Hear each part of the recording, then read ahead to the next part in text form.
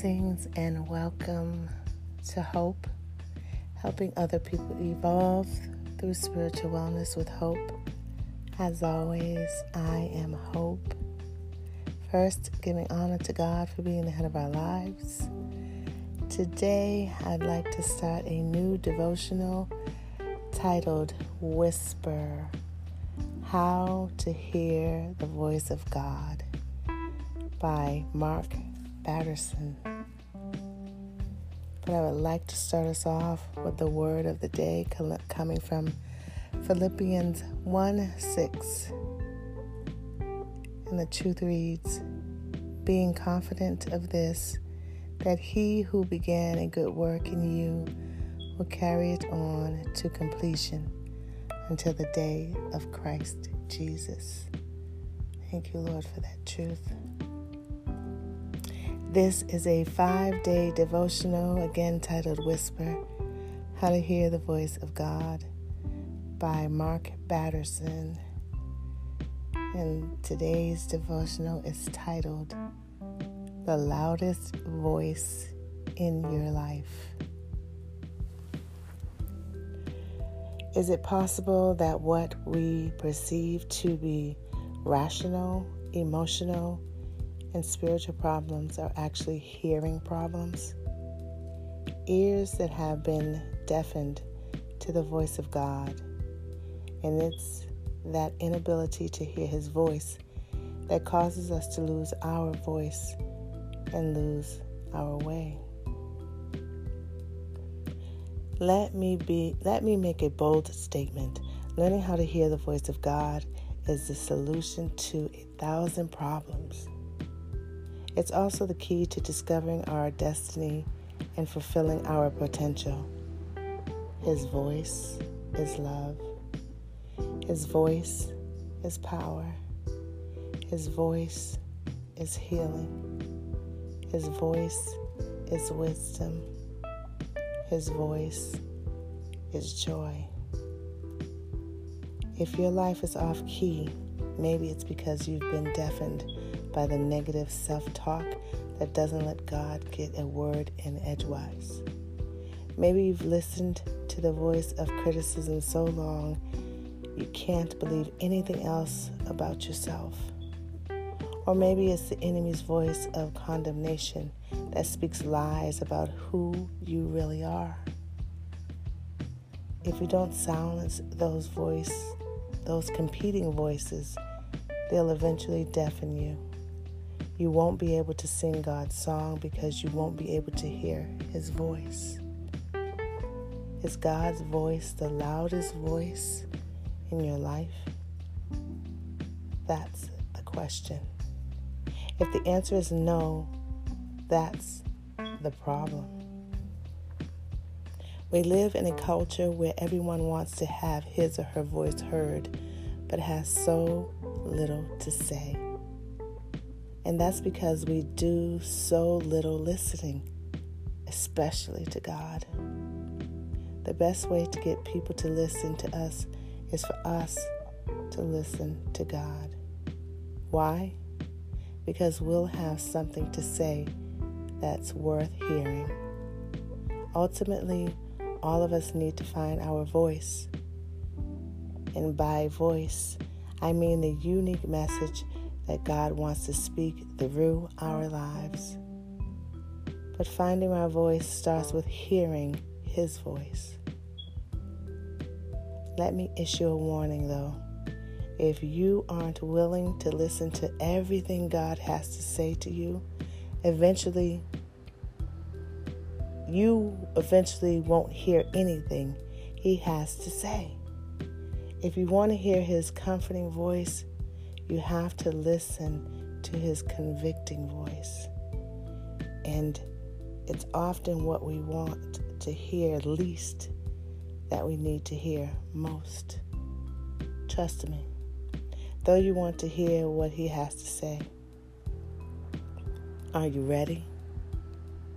When was the last time you heard God's voice? What did He say or ask? And how did you respond? And the word that goes along with that comes from 1 Samuel 3, starting at verse 7. And the truth reads, "Now Samuel did not yet know the Lord. The word of the Lord had not yet been revealed to him. A third time the Lord called, 'Samuel.' And Samuel got up and went to Eli and said, 'Here I am. You called me?' Then Eli realized that the Lord was calling the boy. So Eli told Samuel, 'Go and lie down. And if he calls you, say, "Speak, Lord, for your servant is listening." So Samuel went and lay down in his place. The Lord came and stood there, calling as at the other times, 'Samuel, Samuel.' Then Samuel said, 'Speak, for your servant is listening.'" May the Lord add a blessing to the reading, hearing, and speaking of his word. Thank you for joining me on the first day of Whisper, How to Hear God's Voice by Mark Batterson. Today, I'd like to lead you in a declaration. As always, I pray that you speak it, receive it, and live it. Today, I declare I will listen for that whisper. Today, I declare that I will walk the way God leads me.